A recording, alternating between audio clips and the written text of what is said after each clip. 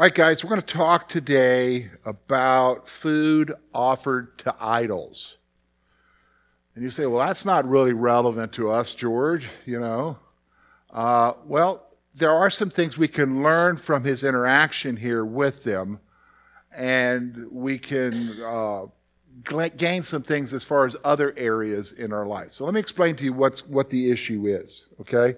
Because when you and I buy our meat, you either go to J&G, Save-A-Lot, Walmart, or you go over to Palumbo's, you know what I'm saying, and you buy your meat. And you're not, the only thing you're worried about concerning that meat is if it's fresh. Do you understand what I'm saying? You're not really concerned about who was it offered to. Do you understand what I'm saying? Where did this meat come from? Well, you might wonder where it came from, but that's about the extent. With the Corinthians and with believers in this age, they, outside of Israel, they were concerned about where this meat came from. Because most people didn't eat meat in their diet. And meat would be bought in a local market. And where that meat came from, it could come from the temple. Now, with the Jews, when they made an offering, who were the only ones who were allowed to take meat from the offering? The priest, right? And so it was given to the priest to sustain the priesthood. The rest of it was what? Burned up. With the pagans, with those who worshiped the different gods and so forth, if something was brought as a sacrifice, that meat wouldn't be necessarily burned up. They would then turn around through their mediator, whoever they had, and they would sell it in the local market. And everybody knew that. So if you go buy a juicy steak in a Greek market at that time, the chances are that that steak was part of a cow that had been offered to Zeus or Apollos or Aphrodite or something. And so for the believer, depending on their level of maturity, that might be an issue. Because that was dedicated to a false deity, to a demon or something. And so Paul's addressing this issue because in the church in Corinth, you had some, again, who were mature, and they said, oh, well, it's just a steak. Do you know what I'm saying? But then there were some who it bothered them. They came out of paganism. They came out of Aphrodite and Zeus and all of that worship, and they thought, no, I can't eat this. That's my old lifestyle. I don't want to go there. Okay? So this is what the issue is. And so he's going to talk about the issue of freedom. So we're going to look at verses 1 to 13, and we're going to see where this goes. Okay? So maybe we could see some relevance to you and I today, because now don't go to the butcher and ask, who was this offered to? Okay?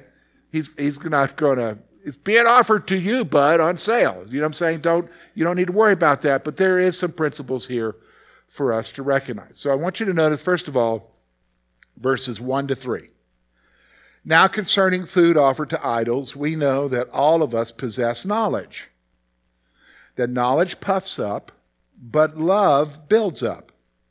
If anyone imagines that he knows something, he does not yet know as he ought to know.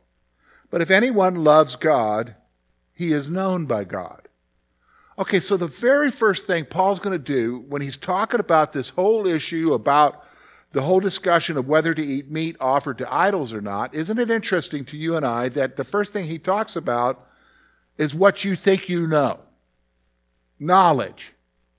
Do you understand what I'm saying? He's going to get right to the heart of the issue of how much do you think you know? And if you think you know, you may not know. Now, why do you think he does that before we look at exactly what he's saying here? Why do you think he goes to the issue of knowledge? Because we're talking about meat offered to idols. Why don't you just tell us the principle, George or Paul? Why do you think he goes right to the heart of people who think they know, and then he says, well, you don't really know? Why do you think he does that? Why do you think he starts out with knowledge?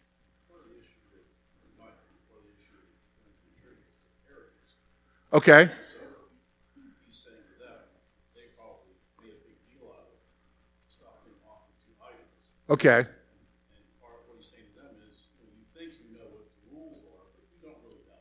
Okay, that's good. Do you hear what Bruce is saying? Everybody agree with what Bruce is saying? Because it could be true on each side. So maybe the guy who says, oh, I can eat this, an idol's nothing, I know. Well, maybe you don't know. Or the one who says, well, it's offered to a demon and we shouldn't do anything. That guy thinks he knows. Both can be arrogant, right? Okay? And in their arrogance, they may be creating a problem. Did you understand what I'm saying? So he's going to get right to the heart of knowledge here. So let's take a look at what he's saying here in verses 1 to 3. All right. So Paul turns his attention to meat offered to idols. All right. Paul turns his attention to meat offered to idols. By the way, this was an issue in the church in the early church, because he mentions this issue of meat offered to idols in other books. Okay, so this is an issue. All right, so because you're like, man, this doesn't do. Here's what he says: knowledge alone puffs up an individual. Knowledge alone puffs up an individual. Now, what do you think that means, puffs up? What's that? Like self-gratitude makes you feel good about yourself. Okay, self-gratitude. Okay, yeah, it's possible, Tim. But actually, it's something more. All right, Lori? Pride. Being puffed up with pride. Now, have you ever met people who knew something and they were like the only ones who knew something, and they knew they were the only ones who knew something? How did they come across? Arrogant. That's the breeding ground for arrogance, right? As I have this knowledge, okay? Now, what should happen is humility, right? But oftentimes the very basic human instinct is I know better. Yeah, we don't meet people like that, do we? I know better, you know. But he's going to say here, knowledge alone puffs up an individual. But he says love builds up one another. Rather than be guided by I know, you should be guided by what? I love. I love others. And yeah, maybe I know, but because of my love, I'm going to be what? Patient. Help people move along. Because are we all at the same level here? Well, we're all saved, George. Yeah, I understand we're all saved. But are we at the same level in our understanding and maturity? No.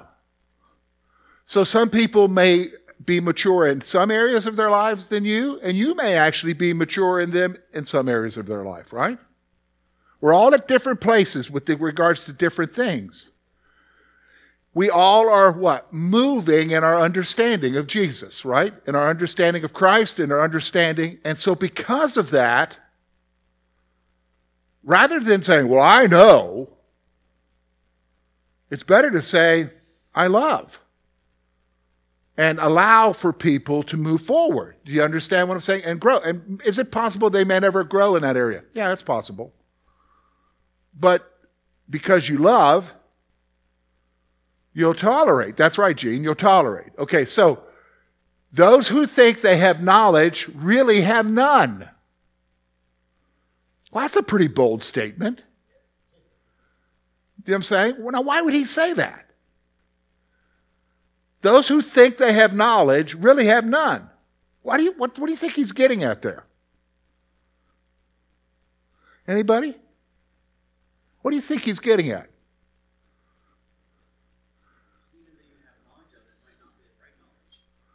Okay, that's possible. Even though you think you have knowledge, might not be the right knowledge. You look like you had something on your thought, Lori. Okay, they misunderstand what's important. Yeah, they're missing the real issue here. Oh, it's not an issue of if that's a significant thing or not of meat being offered to idols. There's actually a bigger issue here, and they're missing it. So you think you know, but you don't really know. Do you know what I'm saying? So Yeah, so the reality is that those who think they have knowledge really have none, okay? Really have none. Now, those who love God are known by God. That's how he ends out verse 3. Look at what he says. But if anyone loves God, he's known by God. Now, why would he say that now? He says, if you think you know, you don't know. But if you love God, you're known by God. Why do you think he brings that up? What's the most important issue here? What's this guy? What's that, Jane?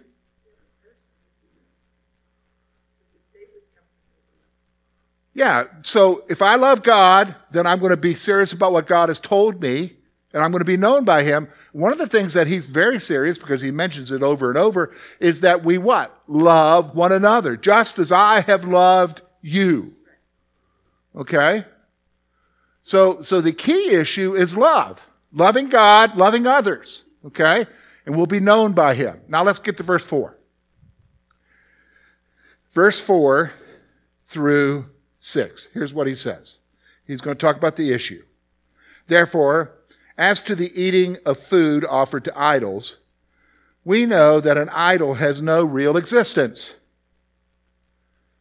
and that there is no God but one.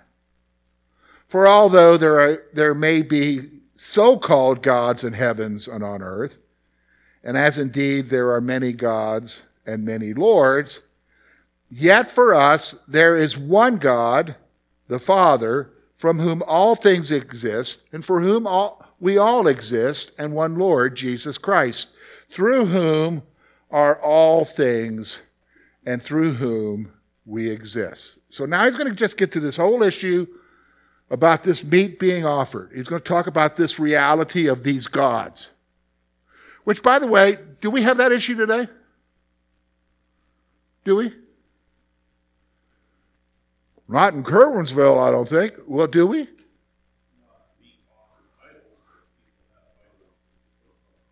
Yes. And what might they be? Money, power. Okay, on one level, it might be money, power, job, hobbies. Okay? All right, here's another one. We do have people, even in our community, they maybe do worship another god. Like who? Well, if they're Indian, that is from East Asia, do you understand? And they're Indian, they're Hindu. They worship many gods, thousands of gods. To them, they're very real. Muslims worship their own God, Allah, okay? There are other people, you say, they're not in our area. You obviously aren't paying attention. Do you understand what I'm saying? Even the Chinese, they have their own gods. By the way, have you eaten at a Chinese restaurant lately? Besides the cat, the money cat that's got the arm going, saying, bring me money, okay, which is a Japanese god, okay? There are gods sometimes on their platforms there. Really? Oh, by the way, are you going to stop eating at the Chinese restaurant now? Maybe you can continue after today's lesson, okay? But the point is, there are many gods. But are they real? This is the point Paul's going to get to, okay? So here's the issue. The heart of the issue is the question concerning eating meat offered to idols. Okay, so this is the heart. The reality is that idols are nothing. Just a piece of wood. Just a piece of metal crafted. Or, in a lot of cases, a piece of plastic or ceramic. Do you understand what I'm saying? Or something imagined. They're nothing. Okay? They're nothing at all. There's only one God and creator of the universe. There's only one God. And by the way, that God, the Lord God, didn't create other gods. Now, he created angels, okay, and humans, but he doesn't share his glory with anyone. So all of those other things aren't real, okay? They're just somebody's thing that they've created. So there's only one Lord, Jesus Christ. All right? One Lord, Jesus Christ. Now, look at what he says here. I think it's interesting. Verse 5, for although there may be so-called gods in heaven and on earth, as indeed there are many gods and many lords, what do you think he means by that statement? What do you think he's alluding to here? Because he just said they're nothing. But what's he saying? Well, there may be. What's he referring to here? What do you think he's assuming here that we understand? And many lords.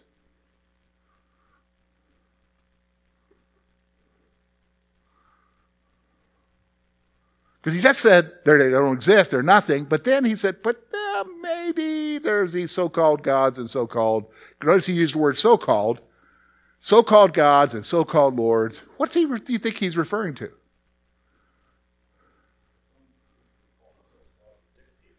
Okay.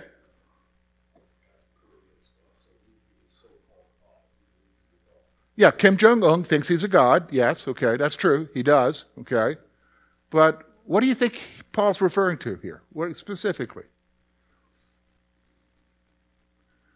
There's another way he refers to it in the Bible, principalities and powers of the air. Yeah, demons.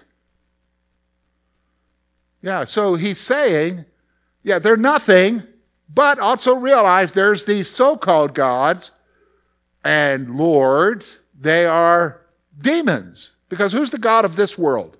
Paul uses that phrase in Corinthians. The god of this world has blinded their eyes. He uses it in 2 Corinthians. Who is that? It's not the Lord that has blinded their eyes. Satan. He refers to the god of this world. Small g, god of this world. Satan. Okay.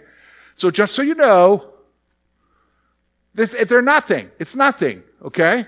Now let's look at verse 7. Verse 7 through 13, he's going to talk about the limits of our freedom. Okay. He's going to talk about the limits of our freedom. So, however, not all possess this knowledge. All right, so he's saying here, not everybody understands this, but some, through former associations with idol, eat food as really offered to an idol, and their conscience, being weak, is defiled. Food will not commend us to God. We are no worse off if we do not eat, and no better off if we do. But take care that this right of yours does not somehow become a stumbling block to the weak. For if anyone sees you, who have the knowledge that eating in an idol's temple will not he be encouraged if his conscience is weak to eat food offered to an idol? And so by your knowledge, this weak person is destroyed, a brother for whom Christ died. Thus, sinning against his brothers and wounding his conscience when it is weak, you sin against Christ. Therefore, if food makes my brothers stumble, I will never eat meat, lest I make my brothers stumble.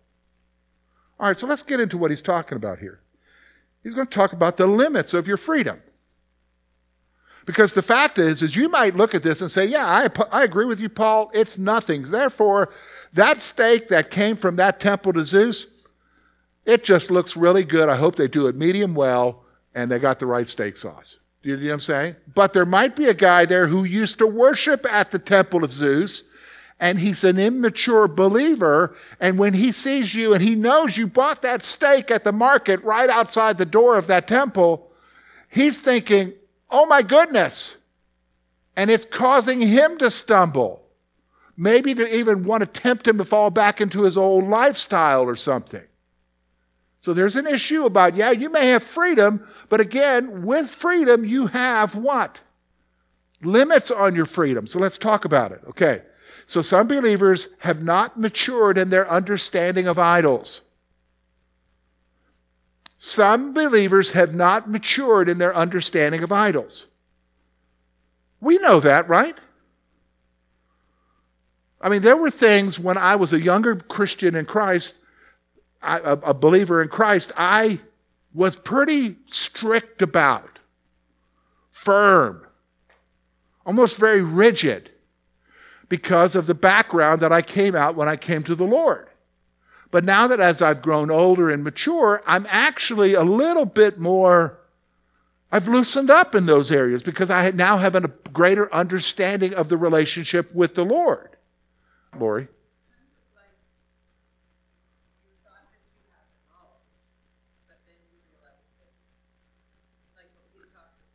Yes. Yes, I thought I had the knowledge. You get what she's saying? I thought I had the knowledge. Don't do this, ever. And made an issue that maybe was gray or not an issue into a black and white issue. Do you know what I'm saying?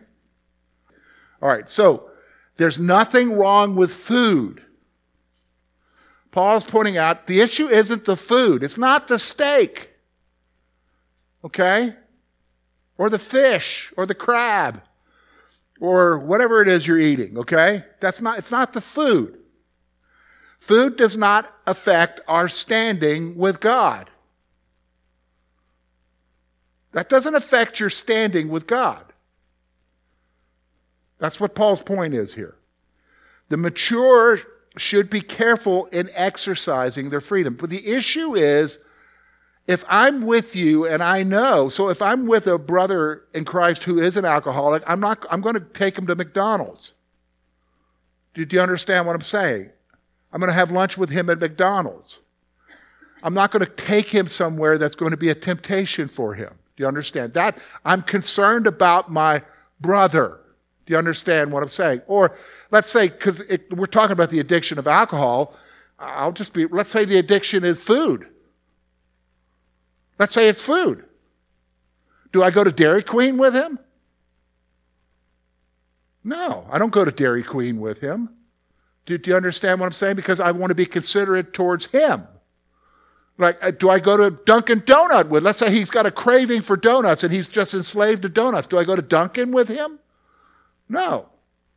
Do you see what I'm saying? I'm concerned with, I'm going to be careful about exercising my freedom for the sake of my brother or sister, okay? So the immature will be damaged by the actions of the mature. That's what we need to realize. Forget the jerks, but there are people who do legitimately wrestle with things because they're immature in their faith, and so it's possible to damage an immature believer's life by my actions. What were you going to say, Lori?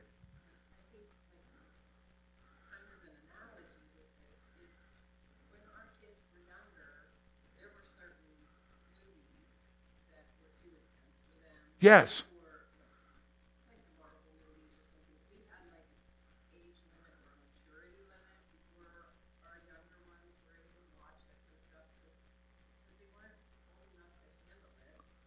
Yes. Yes. Yes. Now I can't handle the movies they want to see, so because they're too intense, you know. No, I'm just kidding. I do watch them with them still. So, all right. So the actions of the mature is a sin against others and God. So my being insensitive to where people are at around me and just doing my own thing because I'm mature, I got knowledge, I can just do it. That's actually, my insensitivity is a sin against God and against others. That's the point he's making here. Food's food. But, hey, using that example, I'll go without steak today. I'll just eat the salad because I'm concerned about you. That's the issue. Okay? That's the issue. So because of love, we should give up our freedoms for the sake of others. That's really the bottom line issue, is I'm going to curtail my freedom for the sake of others. We say, that sounds like enslavement. No, listen. He's not saying you shouldn't exercise your freedom, but you're going to be aware of where it might hurt somebody. Okay? Where it might hurt somebody. So this was a good discussion. We'll get further into chapter 8 next week.